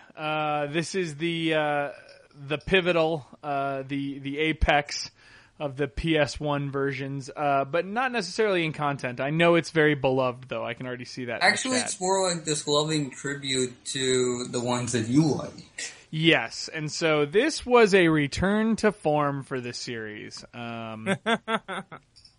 Depending on your... Easy there, Grandpa. You don't want to break your bones.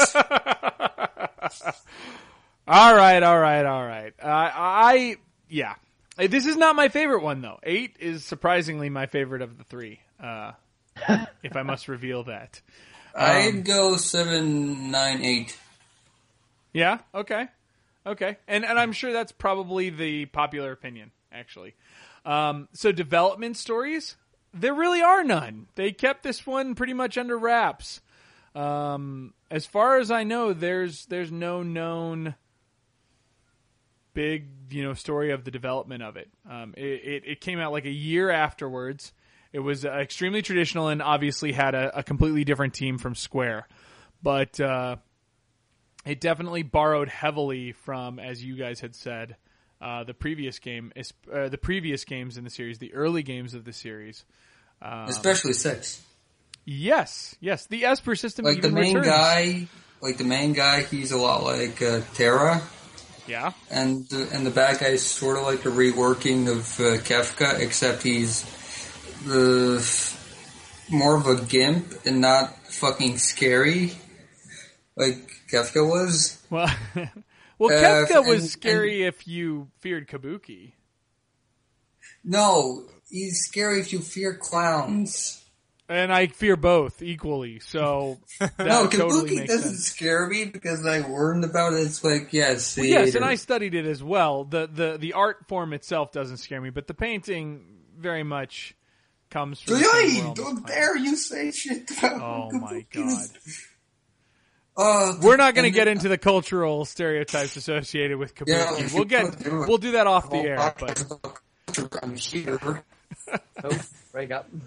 No, seriously, you should give me all the Japan shit because I could spin that like you won't even believe. No, I actually truly agree with that statement. But again, this was kind of a return to form. It mirrors 6 in many ways. It even kind of harkens back to the old class systems. Obviously, like I said, a version of the Esper system comes back.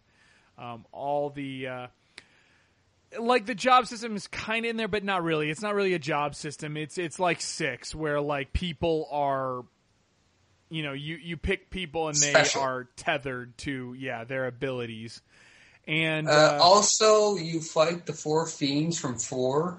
You do. Yeah. And last but not least, it's kind of a Star Wars tale all over again. Yeah, Kuja is sort of like Darth Vader.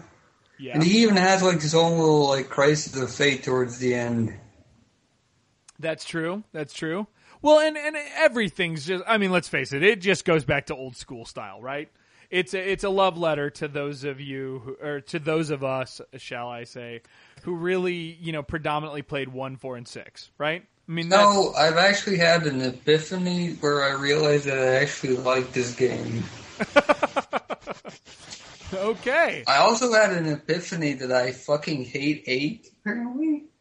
Fair enough. There you go. It's important that you have that. It's an important podcast. It's a great podcast. It's great. This is history. We've helped Fortengard delve into his inner demons. And lack thereof. One of many, for I am Legion, and I am of many. There we go. But how many classic literature and Bible references have I made this far?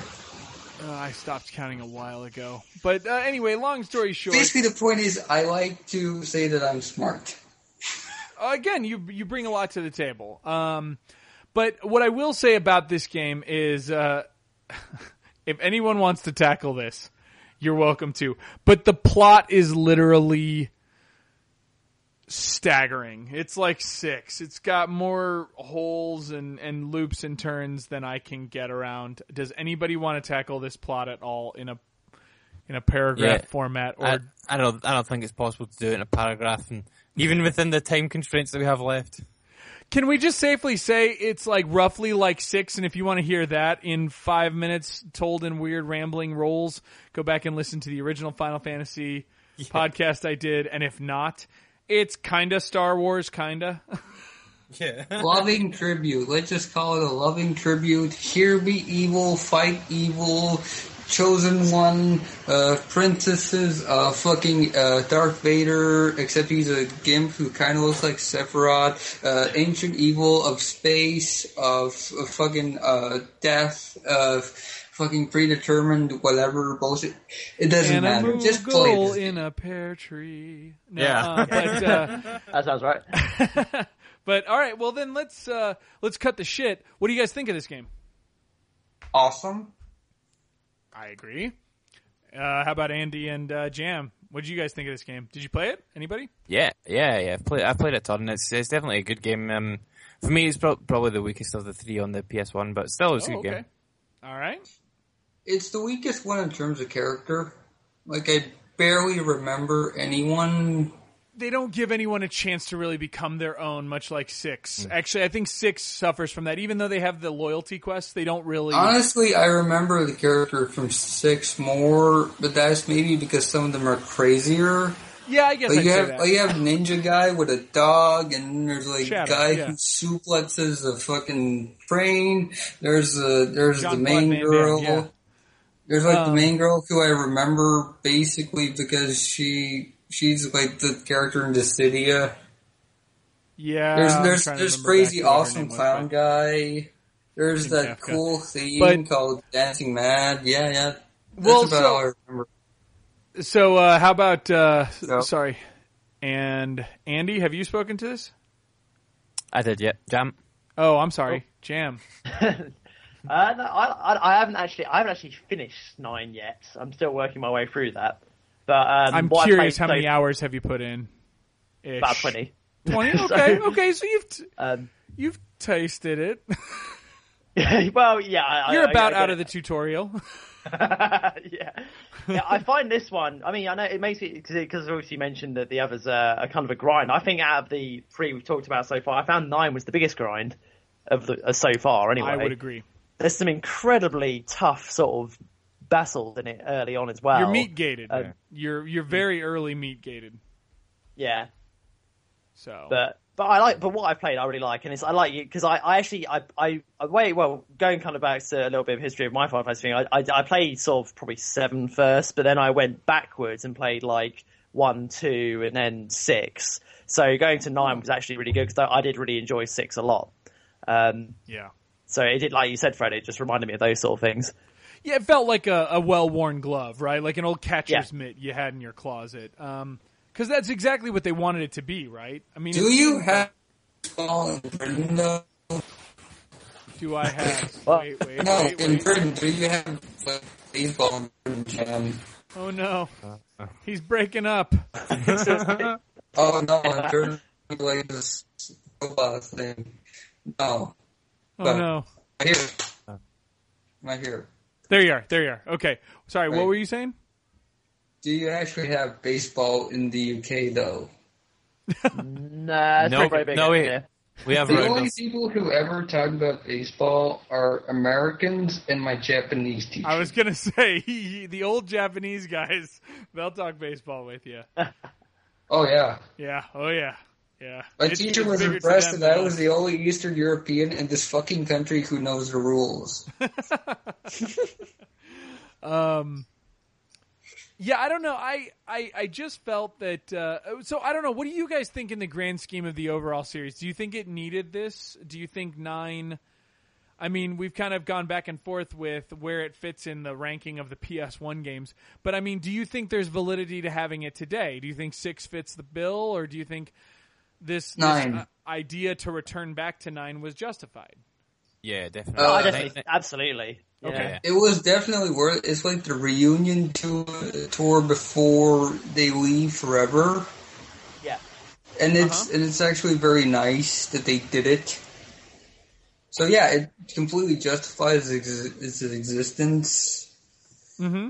It's a great tribute to the fans. It's probably the most like forward coming towards the old fans than most of them were. Yeah, I don't know. I like having it in my collection. And it's weird because when 6, 7, 8, and 9 went on sale on the PSN store, it was the first one I bought, weirdly enough.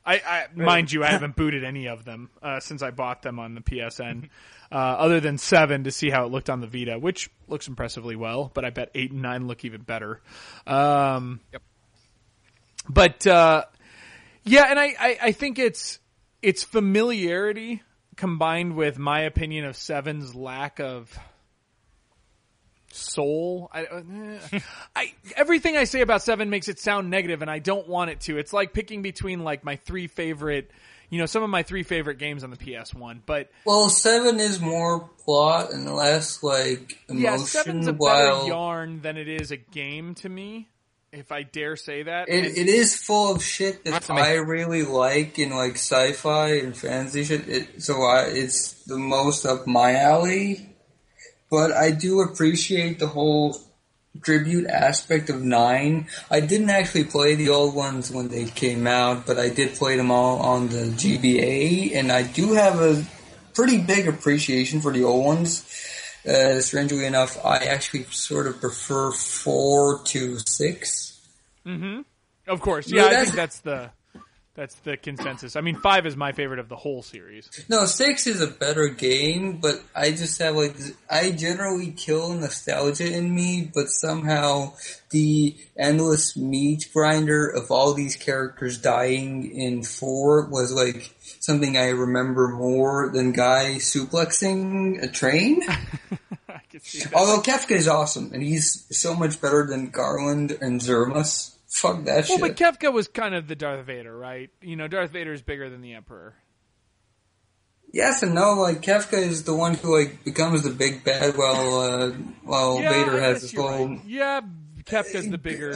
Golbez is actually more Darth Vader in the classic sense because in the end he's like, Cecil, I'm sorry, bro. Yeah, Kefka's Darth Sidious, right? No.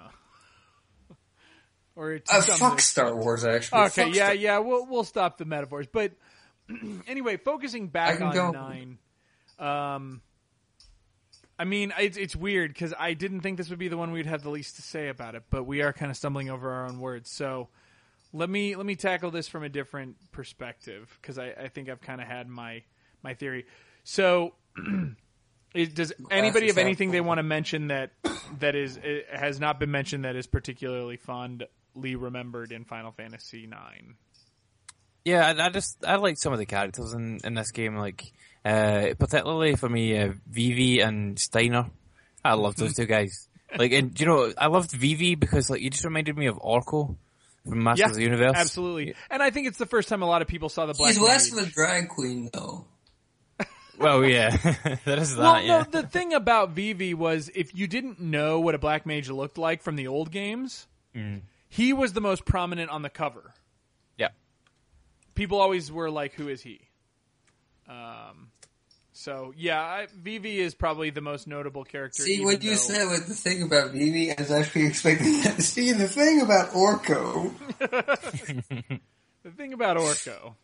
The thing about that whole show. The thing about it was it was the 80s and we were still in denial about gay people existing. Your grandparents called them dentists, but it's what dentists? What fairies? What tooth fairy? They're Silence of the Lambs? What? Red Dragon? Okay, I'm roping this one back in. I'll eat your liver with a side of Chianti and farma beans? What? Okay. Cheers. And so, I'm sorry, who was the other one? Vivi and who? Steiner. The knight. Yeah. Yeah. Steiner was actually great because he was... he was what I liked about him was he was the incompetent knight, but he gets his moment. He gets his moment. I like him more than Freya, which is the big dragon knight. She's a chick. She's a chick, so she's badass. But she was the She looked like a big rabbit thing. Yeah, she was the big dragon knight bunny thing that was looking for her love. Yeah, I didn't like her. See, you say bunny thing, but I think about one of the characters from 12. She looked like that dude in fucking Zelda. That you have to use the whistle on in order to kill him. She had the big Zelda is full of creepy sex perverts. Okay, yeah, fair enough. All right, I'm backing out of this one. Yeah. But yeah, like I said, I really dug. I really dug some of that. So, anybody else have anything else they want to say about 9? How well did 9 do in sales, Fred? Do you know? Yeah, actually, hold on. I think it still did pretty good. It was definitely up there in terms of the PS. I think it probably made back its money just by name alone, because that's before 13 and everything going into the fucking toilet. Yeah, it was very cheaply made. Yeah, but it was made lovingly, unlike that turd. that horrible piece of shit. Oh my god. Killed 6 years of people's lives expecting to good, and then the denial. Oh my god. Well, we should point out also the soundtrack is pretty fantastic. Right? Am I wrong? Am I the only one who feels this way? It's kind of standard for Final Fantasy at that point. The soundtrack is good. You're like, it's good, yeah. I still felt it was of higher caliber than 7 and 8, but maybe I'm me. I don't really remember the soundtrack, but this is the only one I haven't actually replayed in recent memory. Well, and I'm curious how it did. But again, it's one of those ones where when people are thinking about going into the PS1 games, I'm like, well, if you don't want to be jarred. And you've only played the SNES ones, 9 is probably where you should start. Whereas if you're someone who got into JRPGs more towards the aughts, then 7 and 8 are more up your alley. Oh yeah, because they adjust better. How did it do? It did not do fantastic. That's what I thought. Yeah. Well, it's the one that has its own little Majora's Mask style little ghetto of fans. You are correct. It has an aggressive niche following, especially in Japan. Many places, I think Famitsu gave it a 38 or something out of 40. So that's pretty high for that. Well, this is kind of why as Fall Guy was mentioning earlier, this is why they kind of never returned to this style since 9, in terms of this was the last sort of Final Fantasy you got this kind of old-fashioned feel like the original games. Ever since then, it's all been kind of the teen-looking characters, well, as everyone knows where it went after this, but... Yeah, well, and if you want to know the performance, so as we talked about, you got about 10.5 for 7, you got about 8.15 for 8, you've only got 5.3 for 9. But in the grand scheme of the PS1, though, that's still pretty decent. Oh, it's still great. And we should point out this is right before the launch of the PS1. But, what? Or sorry, the PS1. Yeah. Right before the PS1 comes out, it comes out on the PS1. It's fantastic. But we should point out that 10 will come out a year later, and it will boast almost 7 million copies. Yeah. So deservedly. Well, yeah, but aside from all that, the fans have spoken. They weren't. The audience wasn't quite ready to go back honestly, to the I old would argue that 10 has more in common with 9 than it has with 7 and 8. It doesn't have the whole steampunk cyberpunk aesthetic. It's back to the more fun, the fantasy aspect of it. There's some of this. It is in concept, but its style, absolutely. But Well, there's the whole We'll get into it the Machina next thing. round, but Oh yes, we will. We will. And I you will don't not doubt get rid of me. You will not purge this spirit that haunts this chat room that makes you laugh in inappropriate times when you read long paragraphs. That's right. But if people don't understand why they suddenly laugh inappropriately, that's probably me fucking with them. Yes, definitely. But and again, I definitely, I think it's great that we'll get to tackle 10, 10-2, and 12 in one show. But yeah, it looked like that was the last time, and it wasn't. Again, I think 9 is what it is, and you can appreciate it for what it is, but it doesn't bring a whole lot new to the table. And dare I say, if you're going to skip one out of these 3, if you're going to do like a retrospective, and if you're some psycho fuck who's going to replay all the Final Fantasy games in order, you could probably... Like me when I was like a little Ford Jr. There you go. You'd probably could use to dodge 9, and you wouldn't miss too much. But that's not to discredit it. It's still a really great game. But on the other hand, if you're someone who replayed the old ones and generally enjoyed them, then in that case, you'll be riding home. Yeah, except maybe take a break between them. because this is the one that might create the most burnout, whereas 7 and 8, they're very different. Therefore, they wouldn't create like such fatigue. Yeah, I'd agree there. So, all right, well, final thoughts on either 7, 8, or 9. I'm going to give you guys each a minute. Fortengard, go. Is there anything you wanted to add to your triumvirate of games here? If you are not discouraged by playing older games, which I doubt you are because you listen to this awesome show, in that case, these games are definitely worth your time. There is a reason why this series is, but not deservedly anymore, the best-selling series. It is, very interesting. You should play them. They're a piece of gaming history that should not be ignored. They're a piece of history. They're great. They're actually much more well-aged than most games around that period.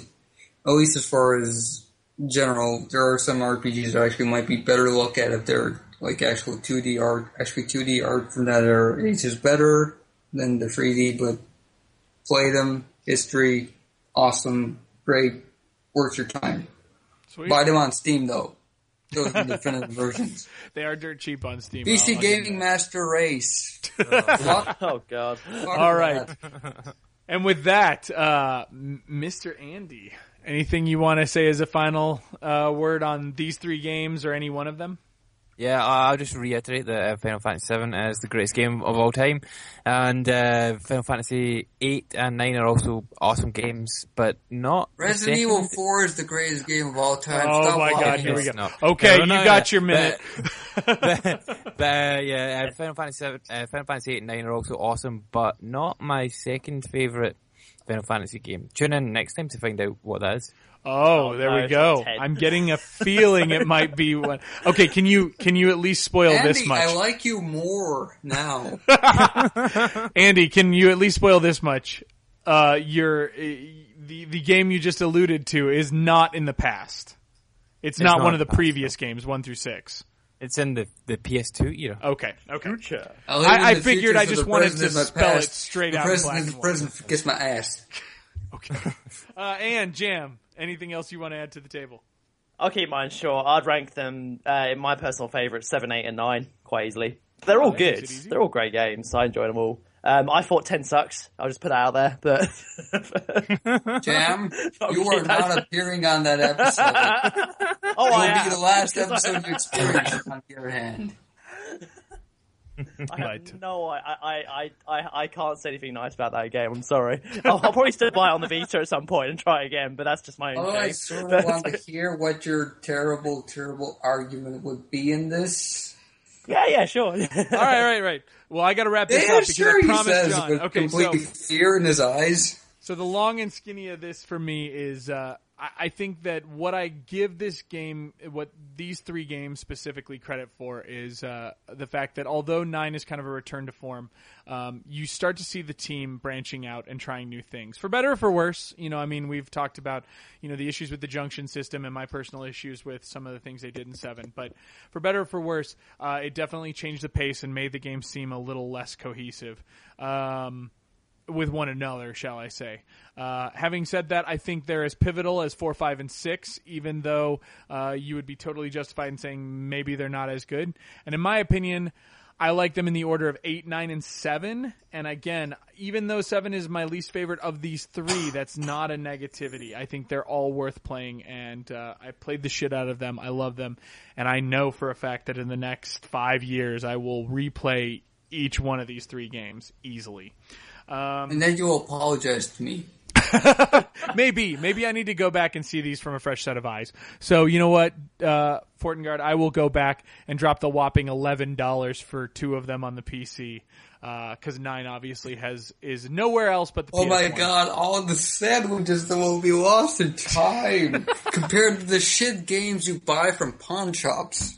You have no idea. The Guy game was a beautiful... No, anyway. Okay, so with that, I'm going to wrap it up. If you guys don't mind, I'm going to try to wrap this quick. So Fortengard, we can find you at Fortengard, and we can also find you here with us live at 7 p.m. Eastern Standard Time on all games every Tuesday night. Sometimes, but I also would like to add, I now write for geekantics.wordpress.com. Fantastic. So far, I mostly write movie reviews. We're sort of kicking around the idea of hosting a podcast, though I'm sort of regretting it because I see that what my co-hosts are, and they are horrible people. They're worse than me, which is horrible. Well, if you let me know when it goes live, I will definitely check it out and we'll pimp it on this show. Well, we did record a pilot, but that's not safe. Okay. Because Andy, I'm sorry, you are a much more respectful I hate to cut you off, but I've gotta get off the air. Oh no, VGO, that show that has no structure is going to go on. Ah, okay. All right, and Andy, am I correct? We can find you 42 level 1. You are also at Damien273. Thank you. 14273. Yeah, just go to 42level1.com. Yes, you'll be cool. Your fantastic show can be found on all games 4:30 p.m. Eastern Standard Time, just before us on Tuesdays. And you also have Agents of S.H.I.E.L.D. cast, which I believe is 7 p.m. Eastern Standard Time on all games Friday nights. That's correct. Yep. Okay, fantastic. And Jam can, of course, be found here. His articles and writings can also be found at both retrogamegeeks.co.uk and gaminghistory101.com, as can mine. So, and last but not least, I guess you can find me also talking about modern games at the B Team Podcast, which is Thursday nights at 9. There we go. All right, guys. Well, it was fun, but I'm going to give VGO their due credit. Without further ado, this is all of us saying peace out. Stay tuned for the extra credit on 11, and then we'll come back and do 10, 10, 2, and 12 in the future. Peace out.